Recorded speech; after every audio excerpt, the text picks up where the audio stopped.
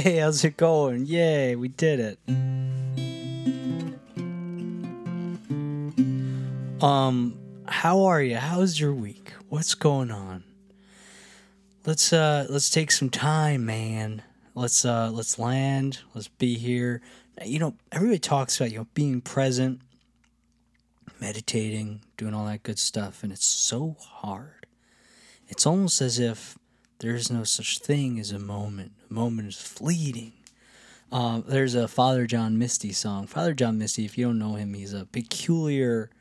you probably know who he is. If you don't, who cares? But he is great. He's very fun. And he's like, just a very, very cool character. But anyway, he has a lyric in one of his songs, something about, like, I can barely tell how long a moment is. And I always like that. I was like, I wish I read that. But anyway, life is good here in what is this? The Sunshine State? No, that's like New Jersey or something. What is Nashville? What's Tennessee? Is it the land of the free? No, live free, die hard. That's New Hampshire. There's people yelling at their phones now. You're smarter than me. I'm sorry.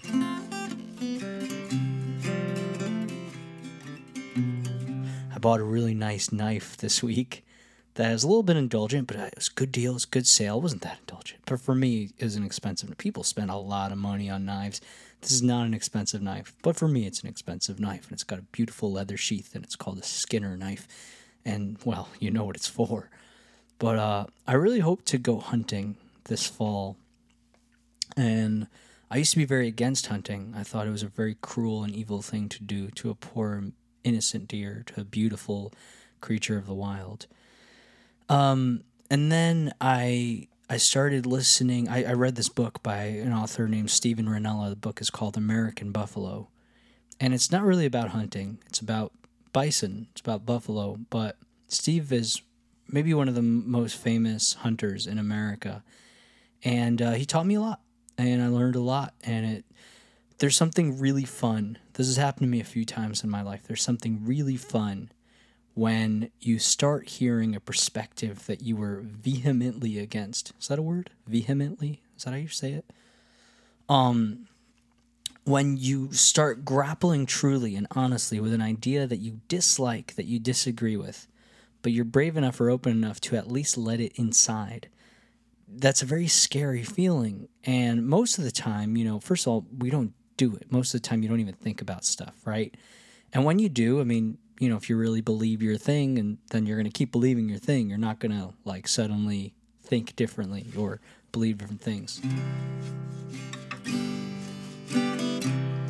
But there's something very exciting that happens when you start flirting with ideas that you're uncomfortable with, that you dislike, that you are, just confidently opposed to. And, I was predisposed to that dynamic from religion growing up and questioning and having real questions. And I was very lucky that I was always encouraged to question things, not by my teachers, but by my father, by my parents, I suppose. Not to the degree that I ended up questioning things. I don't know if that was like their hope. Hey, question this shit, and then you'll think it's all bullshit. But, I was very lucky. And, sorry, I'm so sensitive to sound, and this apartment is just so noisy. One day I can't wait to have a sound studio, and it's just tight and quiet. But now I just hear all these different hums. I turned the air conditioner off, but there's still these different hums from the neighbor's washer dryer and the ratty old fridge, broken dishwasher, somebody vacuuming a building away. I could hear it all. I hope you don't, though. Anyway, there's this. So, growing up, it's like from a really young age, I always had real questions. And I was constantly pushing the boundary of the religion and the doctrine. And it was very scary and difficult and uncomfortable. And, I always felt like I was hiding something. I was guarding a secret, and I was hiding my own, my own disbelief, my own unbelief. And,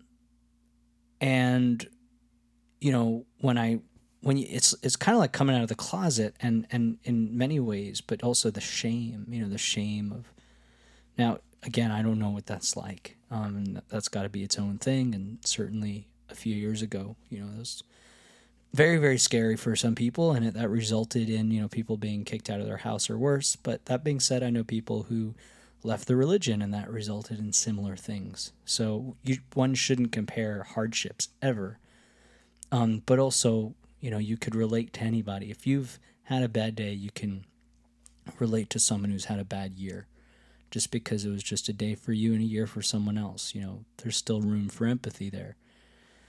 But anyway, so, yeah. So, I remember there's this character, and I'm not going to say his name, but when I was 17 years old, I was at a crossroads, and I had left the religion internally, but, and it was pretty clear, but it wasn't, there's different degrees. There's like 100,000 little minuscule levels, and they're all very detail oriented, and they're just they exist only in this vortex, in this neurotic web of, just OCD level, like obsessive, religious ritual that is very, very hard to describe. It's hard for me even to remember it.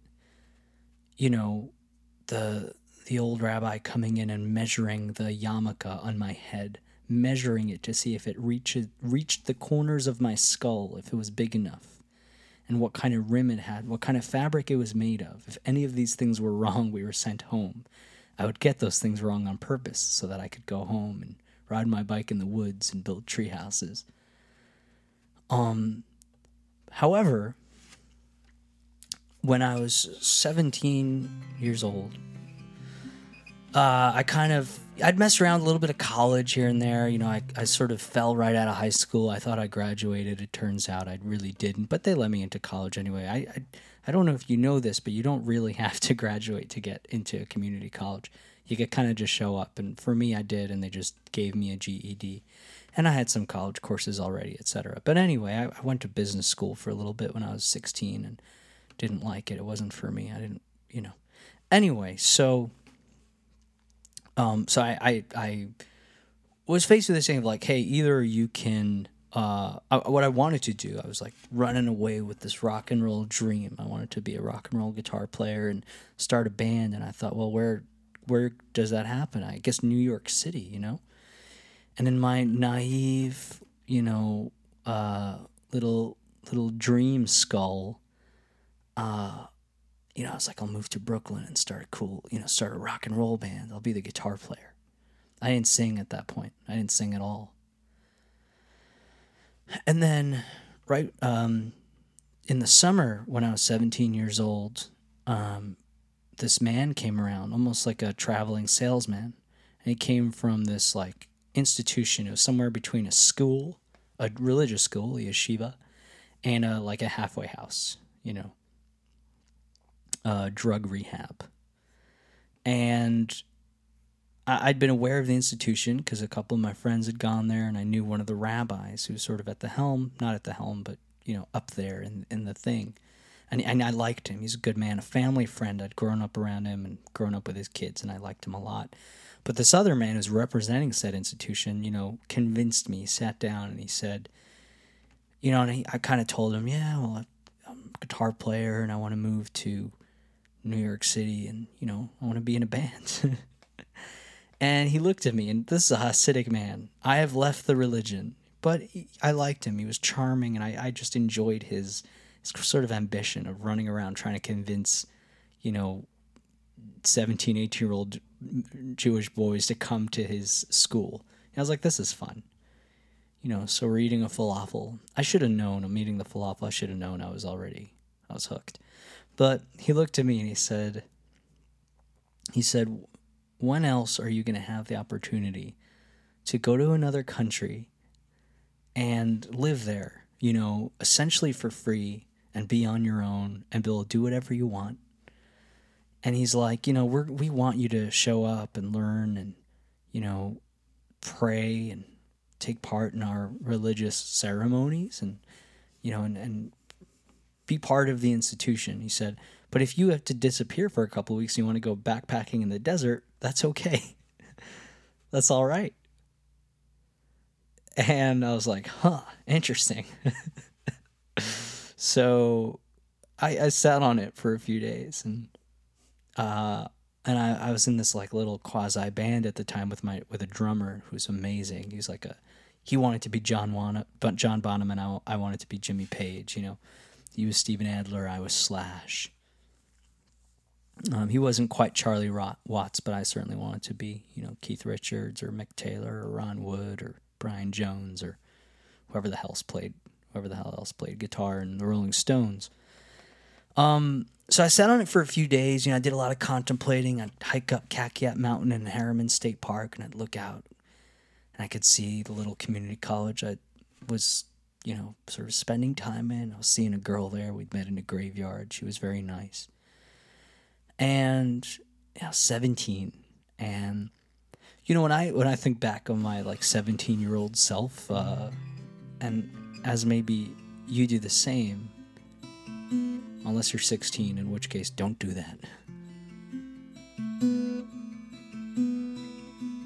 My manager tells me we don't have many 16-year-old listeners. I think that's for the best.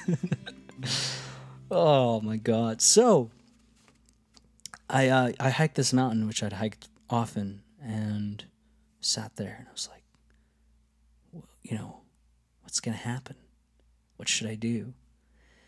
And, you know, I kind of just chose, I was like, I get to go here, and I'm not going to have to pay money. I'm going to live in this thing, in this kind of house for free. I'm going to eat their food, and I could go around the whole country. I was like, let me try it. And if I hate it, I could come back, but I might never have this opportunity again. And man, was I right. I showed up. It's like a 12-hour flight. And then you get into this little van that's called a cheroot. And it's just, you know, they pick you up and it kind of bounces around from settlement to settlement, from little village to tiny town. And came into my own, you know, up this winding hill all the way to the top of this mountain, overlooking the Judean desert, with a little Arab town called Abu Ghosh to the west, and the Mediterranean Sea to the east. You know, Syria to the north. Egypt to the south. I don't know if any of that's correct, by the way. Don't look at a map. Anyway, so I remember pulling my suitcase on this gravel on the top of this mountain, you know, this little mountain village, and proceeded into this big Jerusalem stone building. There's 3 floors, and you come in the middle one, and you go downstairs. It's called the dungeon. And that's where I slept. And I put my stuff in my room, and I say hello to my roommate. And one of them is Russian or Ukrainian. Didn't know the difference at the time. We do now.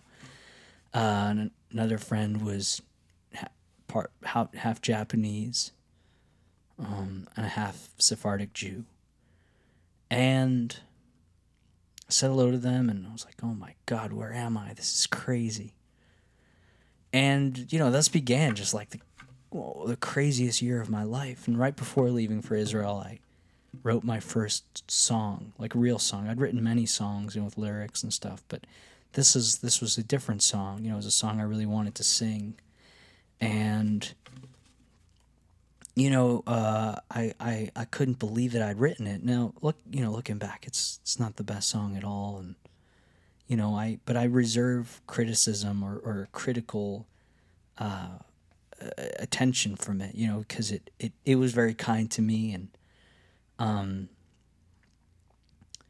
and it changed my relationship to music. Up until that point, I was a guitar player, and maybe I wrote some lyrics for fun, and I'd mess around with song structure. I'd listen to like everything from Dylan, of course, to Ozzy Osbourne, and I'd write down the lyrics, and then I would change the song structure. I'd put my own lyrics, but I'd use the song structure. I would get rid of the lyrics, but I would kind of feed off of the vibe, and it was very fun. But I always was really embarrassed of those songs. I didn't know why.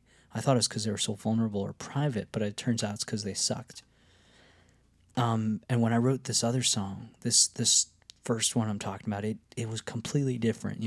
I don't know why, but it was just different, and I felt compelled to sing it. I started singing it, and in that little village just outside of Jerusalem, I wrote many other songs, and thus began this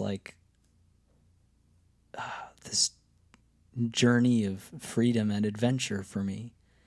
And I think it's a little bit dangerous to decide who you are when you're 17, 18 years old, and by no means did I understand really,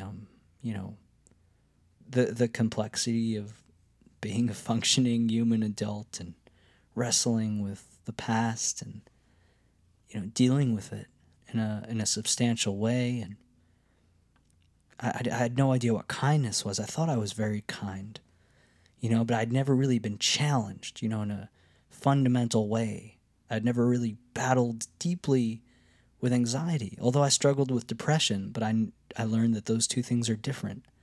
I had a lot of depression as a kid. I can't say I had a lot of anxiety. I don't know, but they are different.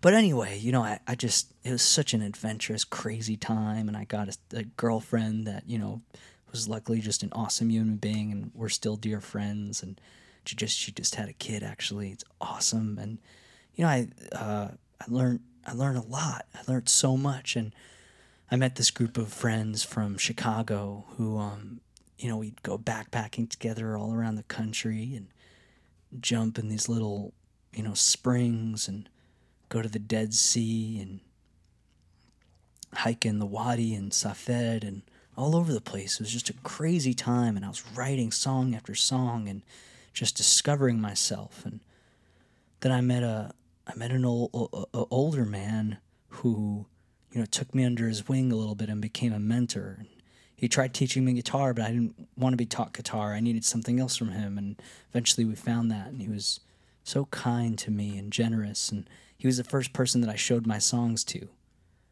I showed him my songs, and he was extremely encouraging, and he's like, we got to get to a recording studio. So we did, and I recorded some stuff, and it was all awful, but it gave me the confidence, and it set me on the path to want to be great. And after doing all that, I realized that, well, I really want to get good at this thing, and I know I'm not nearly as, good enough, so I just have to do it. And I just started doing it, and every night, I learned a little bit more, and here we are, 8 years later, and I'm in Nashville, Tennessee. But that's just a name, it's just a place, but ultimately I'm in a healthy, happy place and full of love, and I have love for, not only my incredible girl and stupid little cat that's waiting outside the door for me, but for my family, my extended family, and for my friends, my new friends, my old friends, everybody who's just become family, C. Lansbaum and his wife Cindy, and many, many people. It's just crazy, man. The life that we get to lead, the crazy places we end up, and the people that we're just fortunate enough to meet. It's so cool. I ran into, a new friend here in Nashville, and They have kids, they're real adults and all that. And just adorable. Ran to them in the library, and they're incredible people, and they make you just inspired and all that. So it's pretty crazy, man. We're a long way from Jerusalem, and it was a special time. It was crazy. It was crazy.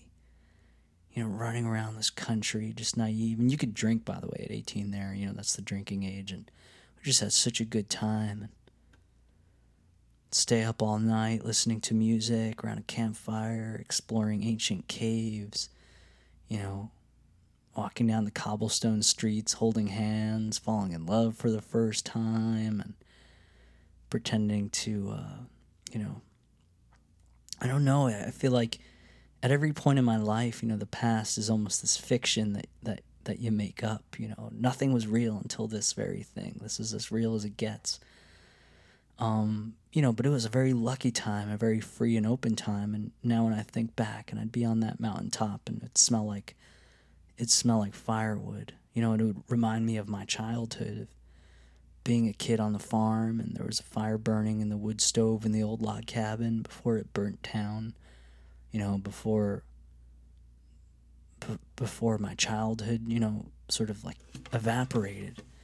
And, it would take me back to that time, and I'd walk around the mountaintop, and I'd feel the wind, and I'd wrestle with my demons, and I'd write songs about it. And, little did I know that itself was almost a new childhood. That was a fun and innocent time. Do we just look back every 4 or 5 years and go, wow, we were so much younger then. We didn't know anything. Now the world has gotten in and corrupted us. I don't know, but I'm very, very grateful for it. And I almost think back at my younger self, and I'm like jealous of that little asshole. Hey, man, you don't know about, a lot of this shit that's going on. And that's why, with all the shit going on, it's a weird balancing act of protecting your soul from it, not letting yourself be completely corrupted, but you also don't want to be, you don't want to have your head in the sand either. But,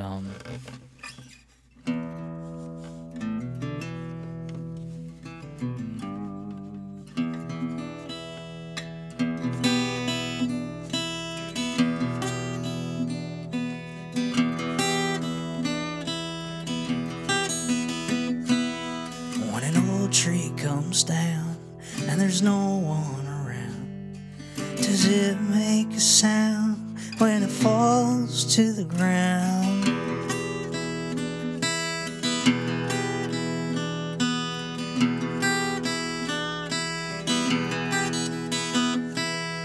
Must I always wait for a change in my fate?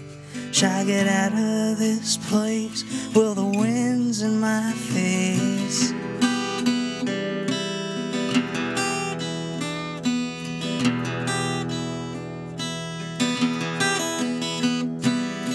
I don't have the answer, my friend.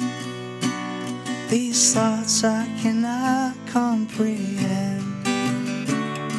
The answer's a mystery, so you'll remain in misery, 'cause you'll never know the end.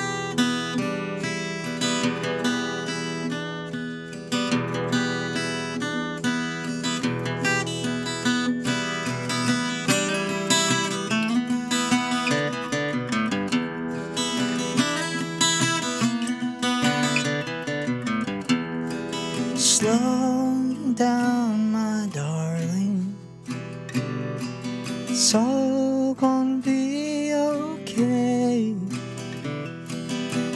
Slow down, my good friend, may your troubles fade away.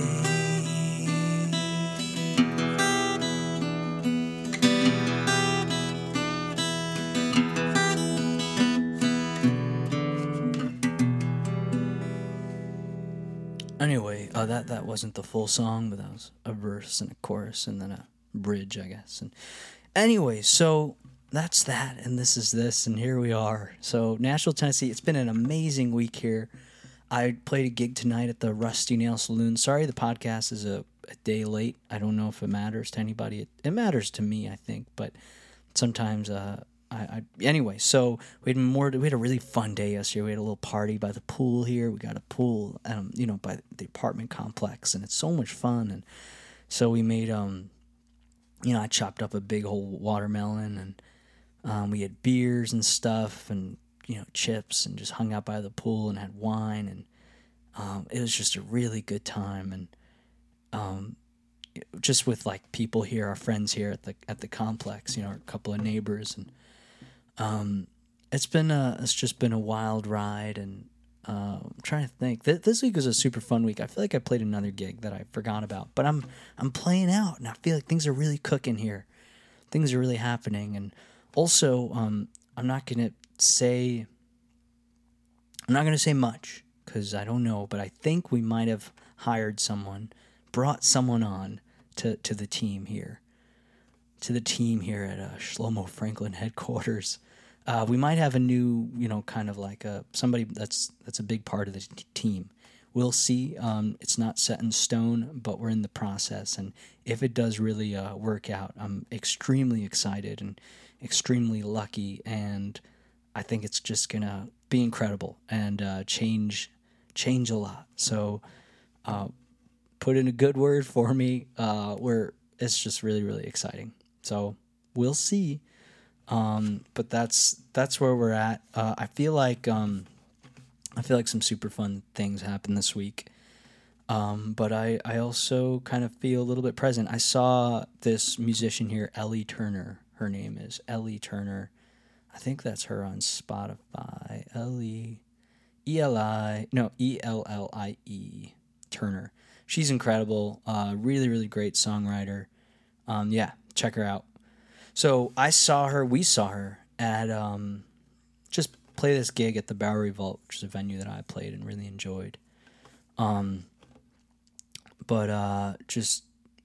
She absolutely killed it, and so we got to see her again at Vinyl Tap, and then got dessert across the street with some friends, and it's been super fun. I also got back this footage that we filmed over 2 years ago, right before the old pandemic, right before COVID hit. We filmed a little tour in Vermont with the band, and I finally got the footage, which I just remembered I have to download.